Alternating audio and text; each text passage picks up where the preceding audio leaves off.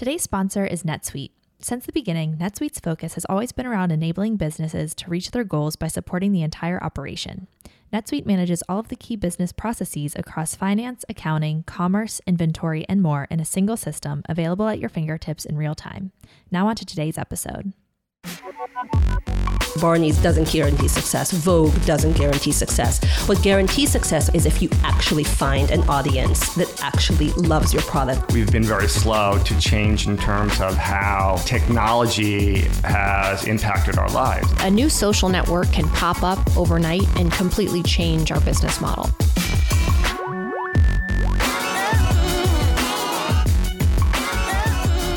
Hello and welcome to the Glossy Podcast, our weekly show where we discuss fashion, luxury, and technology with the people making change happen. I'm your host and Glossy managing editor, Hilary Milnes, and joining me today is Good American co-founder, Emma Grede. Thanks for joining us, Emma. Thank you. Thank you for having me. So why don't you tell us a little bit about how Good American got started? There was obviously a ton of press around it because Khloé Kardashian is involved in the brand, but where did you come in with the involvement with the brand? How did it come to be? What's your background? Great set of questions right there. So Good American, so I founded the brand in October 2016, and you're right, it came with a ton of press attention. Khloé is my business partner, and really the idea came about, first of all, I should say what Good American is. We launched as a denim only brand, and we've since expanded into quite a few other categories in the apparel arena. And essentially what the brand is all about is I guess really inspiring confidence. That's what we aim to do. So the ethos of the brand is really about inspiring confidence in women, and really, what we're all about is women making the very, very best of themselves, of the body that they've already got. And we do that by creating really beautifully fitted clothes that come in a wide range of sizes. But the most important part is that we do that essentially without ever kind of taking a seat back on design or prioritizing inclusivity over design. So it's all about fit and design first. And, we launched the brand with a real kind of a set of principles that we try to do absolutely everything by. So I think the first thing that we do is that we always listen to customers. We're constantly updating our designs and updating what we do and listening to customer feedback. And I think that's really important because the women's apparel arena is really notorious from, just doing something and sticking to it, and we're very different from that. We listen to what everybody says, and we're constantly tweaking and adjusting. From the sense of how our business really acts, it's all about inclusivity. So that means that we only ever work with wholesale partners that are willing to take the entire size range, and that was very, very difficult in the beginning and remains very difficult today because the apparel industry is one that's very, very antiquated, and there's always been this huge separation between regular sizes and then what they call plus sizes. And Good American right from the beginning kind of rewrote the rules on sizing. We were like, we're going to do it our way, and that has been that's been really difficult, and it's presented quite a few challenges in the business that we decided to do things that way. And also, we launched the business with just, a very small assortment. We have a premium denim product that's, very special in its design. And I think that, the reason that people, it wasn't about just the product, the reason they came to us. We launched the company with a manifesto, and it didn't say anything about what the product was or what the name of the brand was. It was really just about, this is how we feel. We're seeing this huge shift in popular culture in terms of what the body ideal is becoming, and we're not really seeing that being replicated in the fashion industry. So if you feel the same way we do, and if you think this is kind of ridiculous, then come and join us. And that was really, it was more of like a rallying cry. And what was interesting is that we had such a, we really struck a chord with people right away. They were like, this is exactly how I feel, and this brand's talking about what I feel already. And it made, there was just so much interest in the beginning. And I think, Khloé is an incredible business partner, an incredibly important part of the brand. But, we make a premium product. And so her fan base will definitely come and they'll buy once, but they won't buy time and time again. And they certainly aren't just buying the product because Khloé's associated with it. Because if you're spending, $170 on a pair of jeans, it's got to do what it says on the tin. And I think we make a really superior product that works for a lot of different body types. And so basically in the business of creating a product that speaks to people. Customers today want to be spoken to so directly right now to get their attention, to cut through the noise, and to just feel like they're buying into something that they want to be a part of rather than just, okay, I'm going to be totally detached from the brands that I'm buying. So how do you talk to the customers then? How do you get their attention through outreach? How do you keep them involved?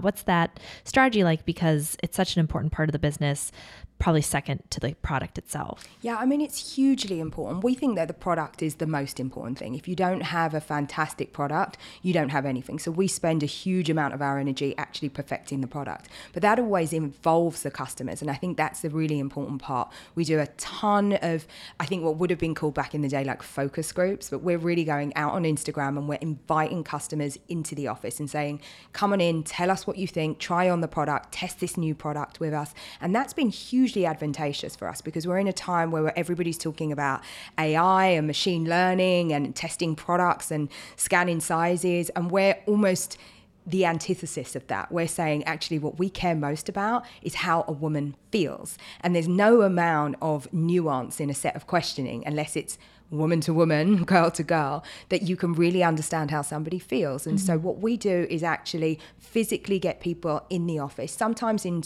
small groups, like 3 or 4 women, but oftentimes very large groups. We'll have 60 people come in, they try on the product, they put on our new innovation. And then you've got social. So social media is how we're able to talk to much broader groups of people. And it can be something really simple, like what colour hardware do you want to see next season? And we're thinking it's got to be gold, and they're like rose gold, which we would have never thought about had that not come from customers.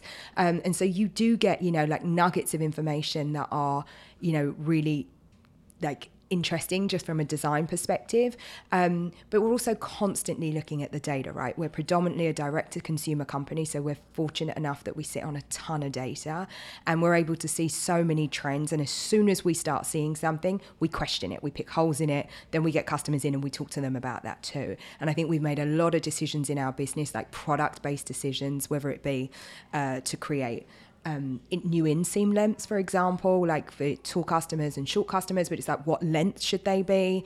Do you, where do you want to see them in the collection, to the advent of a whole new size, which, is something else that we're working on at the moment. So I think that, we're able to have a very, very direct dialogue with our customer, and we're in a really fortunate position to be able to do that and do it with the frequency that we do it as well. So Instagram is basically like the new focus group for you guys. It is indeed. And so do you ask questions there to your followers as well as draw from that base to get people into the office to try things? We ask a lot of questions, but people also just come to you when you don't ask questions. That's one of the amazing things, because everybody has an opinion and everyone has a way to share an opinion. And far from us, kind of shrinking back, we will comb through the comments, we comb through the reviews, whether we've asked or not. And I think that's a really great way to run a business, because we have our agendas, right? We know what we want to do, and we can push customers in a certain way towards our agenda, or you can just listen and look for frequency and patterns in the data. And I think that's the most interesting thing, when you haven't asked anything and you start seeing the same thing come up time and time again, then you're like, okay, this is how we're going to satisfy a customer need, because this is not something that was necessarily in our plans or on our radar. What's something that has come up just from customer behavior patterns? Well, it really was about the sizing, which I think has been probably the most interesting thing. We saw, some, I guess, disparity in the returns. And so we started to look at sizing and to try to understand why between certain sizes that there was a much bigger return rate. And actually that led us to re-looking at sizing altogether. And I think that, sizing in general is something that's really not that understood. It's very antiquated. It was done a very long time ago. I've spoken at length about I'm sure it would have been a guy that decided on the women's sizing scale, and there is no universal standard for sizing. That's why, and women will be very used to that. You'll be one size in one brand and one size in a different brand.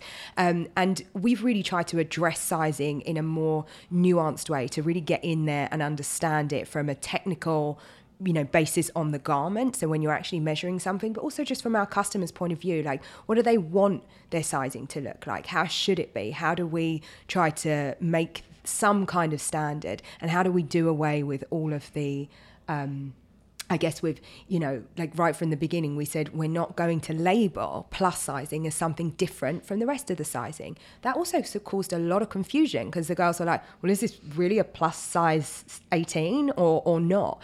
And so you need to be, you need to explain things to customers, and you need to really be able to like own those decisions that you make. And so we try to listen to people, see what they are going to be open to, and then make our decisions from there. Right. And so the sizes run, is it 00 to 24, 0 to 24? Absolutely. 00 to 24. And then with the new performance active wear, it will be an extra small to a 4X. And that's a lot more sizes than most retailers are used to carrying, right? When you go and you speak to a wholesale partner, they're used to taking, 7, maybe 8 sizes. When you go in and you say you need to take 14 or 15, that's a huge undertaking. There's lots of practical concerns there.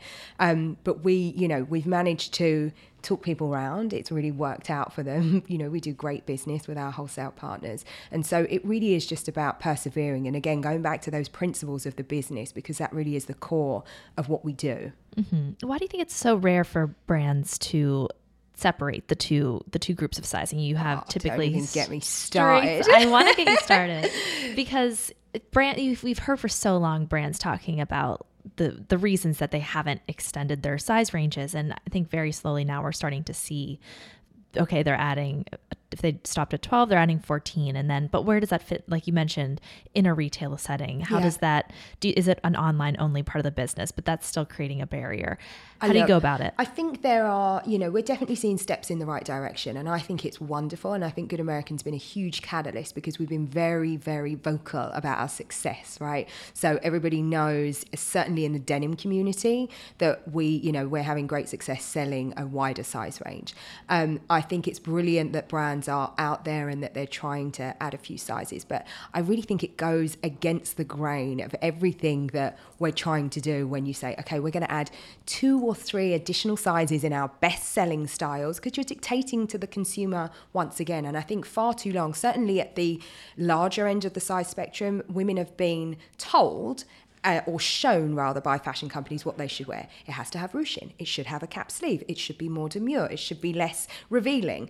And my experience actually in Good American is that, when we put out a jean with like a lace up all the way to the thigh, first sizes to sell out 18 through 24. So I think it's really interesting that actually if you give a customer, choice, she won't always choose what you think she's going to choose. And I think that in this time when we're talking about female choice at the center of every big conversation that's going on right now, the fashion industry has been very, very slow to react to that. There are a lot of reasons why brands don't do a full size spectrum, and it can be a number of things, right? I think the biggest things are the technical complexity of actually making the garments work. A Good American will often have 3 patterns in any one garment, so that makes it more technically complex. Finding the right staffing resource I found very, very difficult. So there definitely are some of the more practical things that make it difficult. But we're working in the fashion industry, and I think that brands have to be honest that they don't always want the customer. There is a cost concern as well that, bigger sizes using more fabrication actually, costs a lot more. But that was baked into our business right from the very, very beginning. Size inclusivity is part of our model. And so I think it's harder for a lot of brands to accept that they're, if they're going to do bigger sizes, they're going to make less margin on them. And so there is a myriad of reasons. But what I will say is that I don't think any of them, if a brand really wants to play in this space, they can do it. And I think you'd be very surprised to see how many designers or design directors don't wear their own product because they're not producing in their own sizes, which I just think is a sorry state. It's a really unmodern approach, and it should change. Right. And you mentioned staffing. How did you build a team then that would fit into this brand with the mission and the product and the design and everything you have going on? Well, I believe that, for me, it's all about culture, right? If sometimes there are parts of the business where you need people with absolutely the right skills to be able to, to carry out a job. But I also think there are other parts of our business where I'm looking for, an attitude and somebody that believes what we're doing, because there are so many barriers. Every day we're told no. Every day, it's like, Emma, you can't make rigid non-stretch jeans for a girl who's a size 20. And I'm like, yeah, you can. It's just a little bit more difficult. So we hire for attitude and we hire for culture at Good American. other than that, we're doing what everybody else is doing. It's like I'm finding the people and I'm poaching them out of the job that they're in, because we want the best people in our business, and it's very difficult to find the right talent. I would say definitely in and around like more of the technical and the design part of the business, it's hard to find the right people. Yeah. How is the way that you design different than a more traditional denim brand? Well, the process is pretty much the same. It all starts, we have an incredible team of in-house designers and then real, technical pattern cutters and pattern makers. There's a lot of differences in our actual denim. So if you were to look at the paper patterns of, good American denim versus any other premium denim brand, there are a lot of actual design differences in our product that makes it more fit for purpose.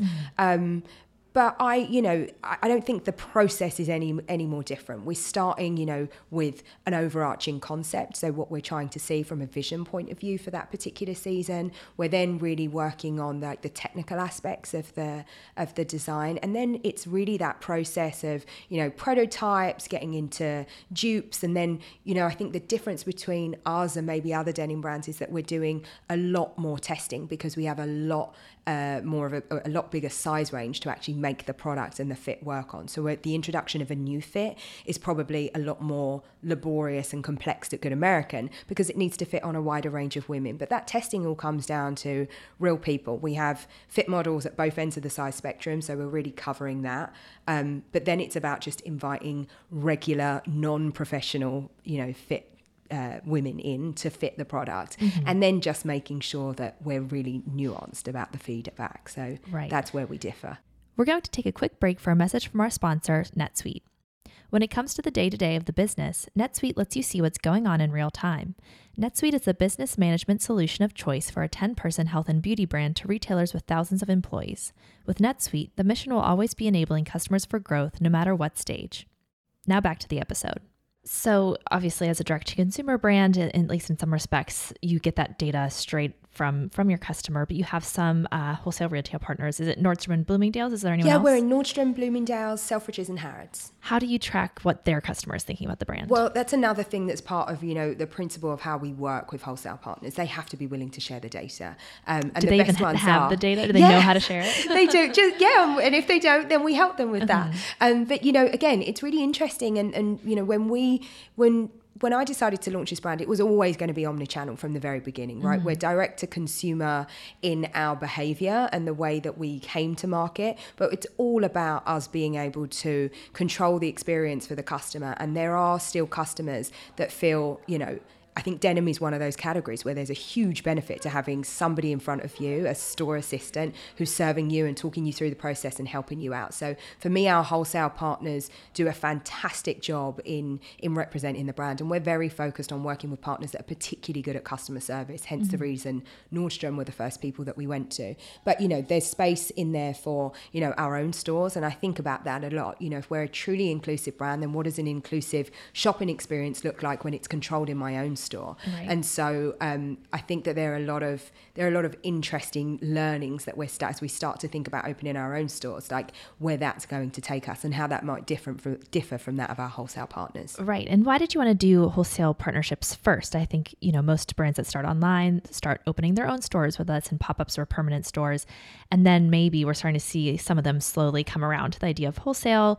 Why did you choose that path in that order? This is going to sound so arrogant and ridiculous, but like you go where the customer is. Like they're already there, right? It's like you can have a brand new site from day one and say, hey, do you know what Good American is? Like, and try and get them to you, or you can just go where they're at. And I think that, maybe in the very purist direct-to-consumer world, like wholesale feels like a dirty thing, but for me it just made sense. She's already there looking for premium denim. Why not give her a more superior product? But for us, it wasn't so much about convincing ourselves. That was strategy from the day one. Let's get some wholesale partners behind us. What you find absolutely is that there's a huge correlation about where we open in wholesale and how that affects our direct business. We see an uptake wherever we open in wholesale, and that happened in London just with Selfridges and Harrods. All of a sudden, the percentage of our direct business that was coming out of the UK shot up immensely because people buy what they know and they know what they see. So sometimes it's just about getting it physically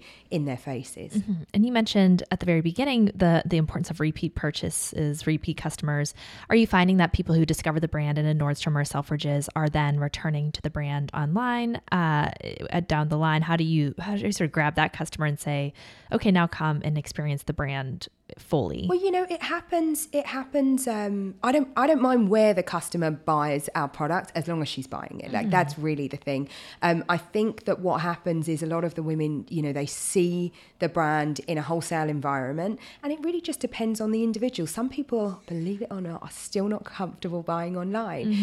And that definitely there's an older customer. We also find it like a much younger customer who shops for the social aspect of it. She's with her girlfriends on a Saturday, and that's like, something that she's doing as more of a social outing. So I think that, for us, wholesale's only been an ad. It doesn't take anything away, and a customer will come to wherever she feels most comfortable purchasing. I think our own site, we've done a great job of making that an inclusive experience. We shoot every single product on 3 different models. And that's something that when we launched it a little over a year and a half ago, no one was doing. And all of a sudden you've seen lots of brands do that. And it makes sense, right? A woman is twice as likely to convert when she sees the product on a size that's more closely associated with her own than if she sees it on a model where she's like, this is not how I'm going to look on the product, So I think there are lots of great reasons to come to our site, but like I said, I'm happy for the customer to buy wherever she's most comfortable. Right. And do you think that that's where direct to consumer, this new brand era is headed?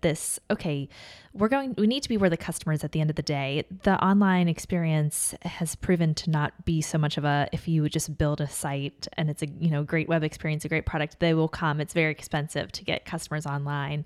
Are you seeing that the main tenets of a direct to consumer brand strategy are starting to fall away? I don't know if they're starting to fall away, but I think people are appreciating that there's something in the mix. It's like everything that we do. There's not one way of us acquiring customers, right? It's all in the mix. The media landscape is very saturated. We spend, money on buying customers through social and, but for me, it's all about the mix of everything. And you have to constantly test and you have to constantly assess. And it's much like that, I think you're seeing a lot of these direct-to-consumer companies also opening their own bricks and mortar stores.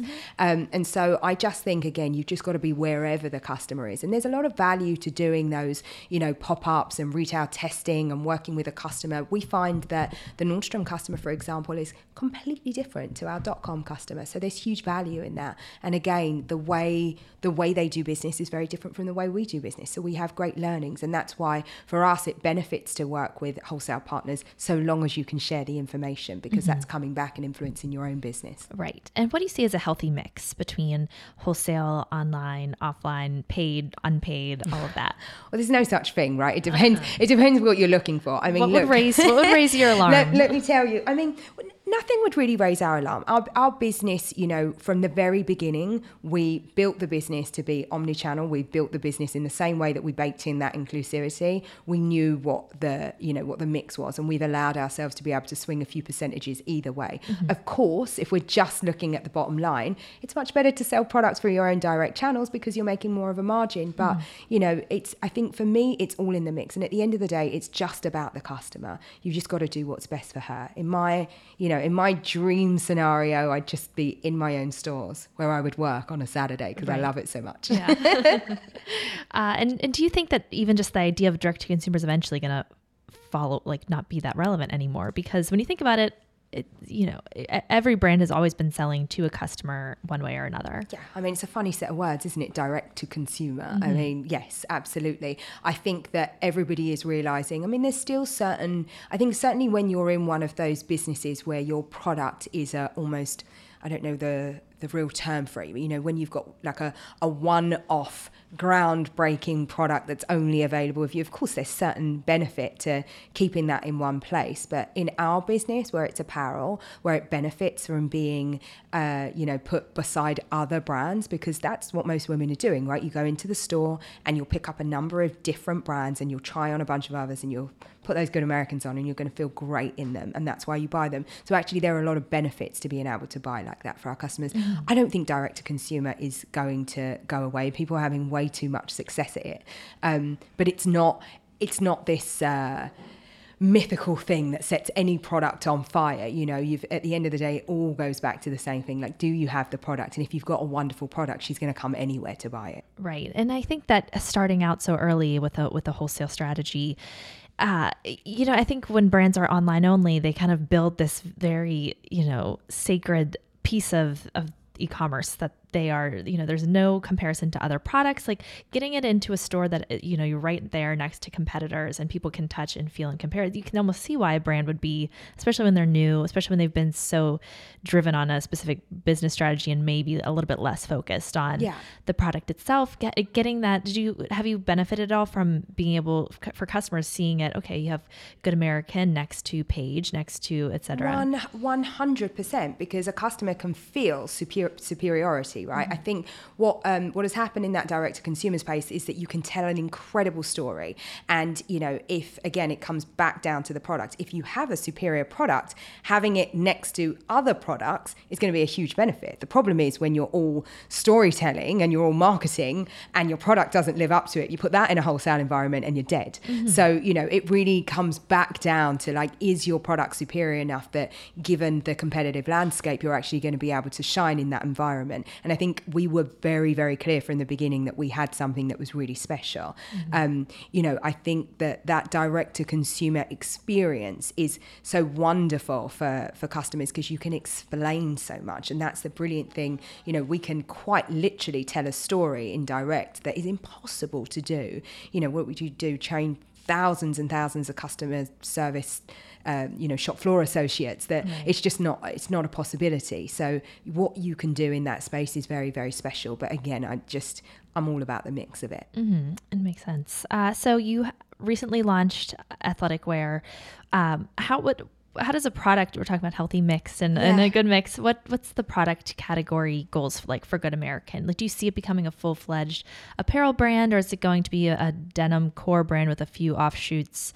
How do you stay focused as well as scale product? I mean, the more product you sell, the more money there is to be made. So I see that there's obviously going to be temptation there to go broad, but how do you keep focused while going into new categories? So I think, you know, the brand as a whole, when we launched it, I never saw it as denim. Denim was what I could do.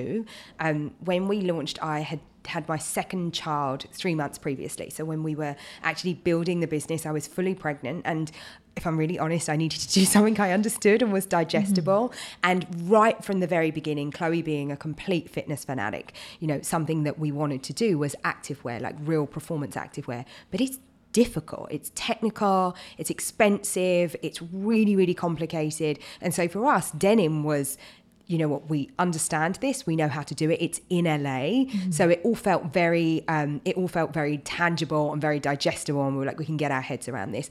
But our ethos, like, really was way beyond just the denim category. And I think certainly the way I think about it is that, you know, Good American is all about a fit and a fabrication. And where we can bring our knowledge on fit and fabrication to a category, that makes total sense for us. So I definitely don't see, you know, I mean, never say never, but, you know, I don't see us making shoes and sunglasses anytime particularly soon.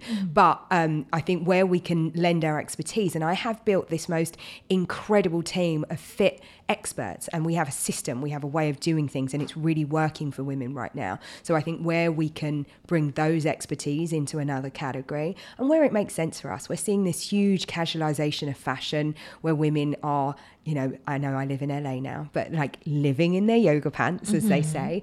And I think that certainly for me, being in the activewear space is something that's really true to our brand. It's another one of those areas where when we started doing research, you know, nobody talks about the technical elements. Certainly women don't. They don't ever say, oh, I'm so happy this dries really quickly. I'm so happy for the 4-way stretch and the moisture wicking. You know, when we ask questions about what do you want to see in your performance activewear, they said, I want to look at myself in a mirror and see me looking cute.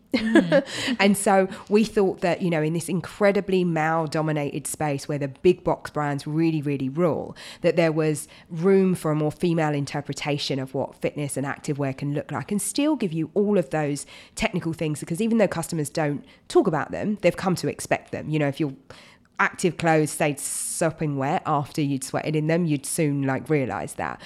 So we wanted to bring all of that technical expertise, but also everything that we know about fit and about looking good and feeling good, because if you're in a business of making women feel confident, and we believe that, you know, that's a mission for us, because we believe it's so important in so many aspects of women's lives. Like having confidence, feeling confident, feeling good about yourselves leads to so many other positive outcomes in your life, that if that's what we're doing, we're going to apply the same that's just what we're going to do in every single category. And so if we're able to do that in the category and bring our approach and the way that we approach denim, then we'll do it. Mm-hmm.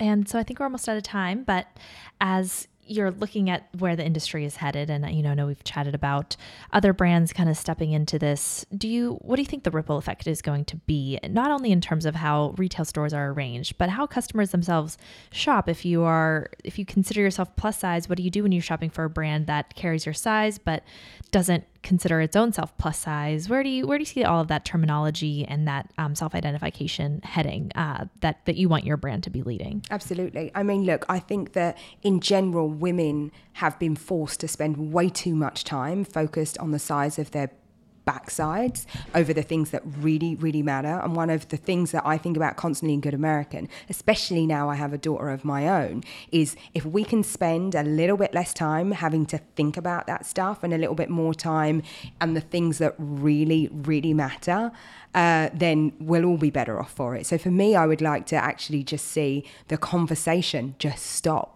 And, everybody should be doing, if we're talking about the average woman in this country being a size 18, then shouldn't all brands be catering for the average woman? Like, we're not talking about something that's odd, something that's, specialist, something that's like really like hard to find and hard to reach. We're talking about the norm. And that's like really, from a commercial viewpoint, if that's how you want to look at it, it's just what should be done. So I would hope that more brands actually follow suit, and that the fashion industry as a whole starts to embrace a much more inclusive and less complex way of looking at sizing, because like I said in the beginning of this, it's antiquated, it's old fashioned, and it's just not really very cool. So I think that we've all got to forget, for me, I don't even think about like the size that it says on a garment. I'm really very focused on like, how does it feel? How does it fit? And if that makes me feel good, then fantastic. Right. Great. Well, I think that's a great place to end. Thank you so much, Emma. Thank you so much. And thank you for listening. We'll be back next week with another episode. Special thanks to Aditi Songol and Gianna Capadona, the producers of this podcast. If you've been enjoying the Glossy Podcast and aren't a Glossy Plus subscriber yet, it's time to consider joining to get access to all of Glossy's content, member events, ticket discounts, Slack chats, and more. As a reward for listening, use the code podcast at glossy.co/plus to get 20% off an annual subscription. And as always, be sure to subscribe on iTunes, Google Play, Stitcher, and Anchor FM, and leave us any feedback you have.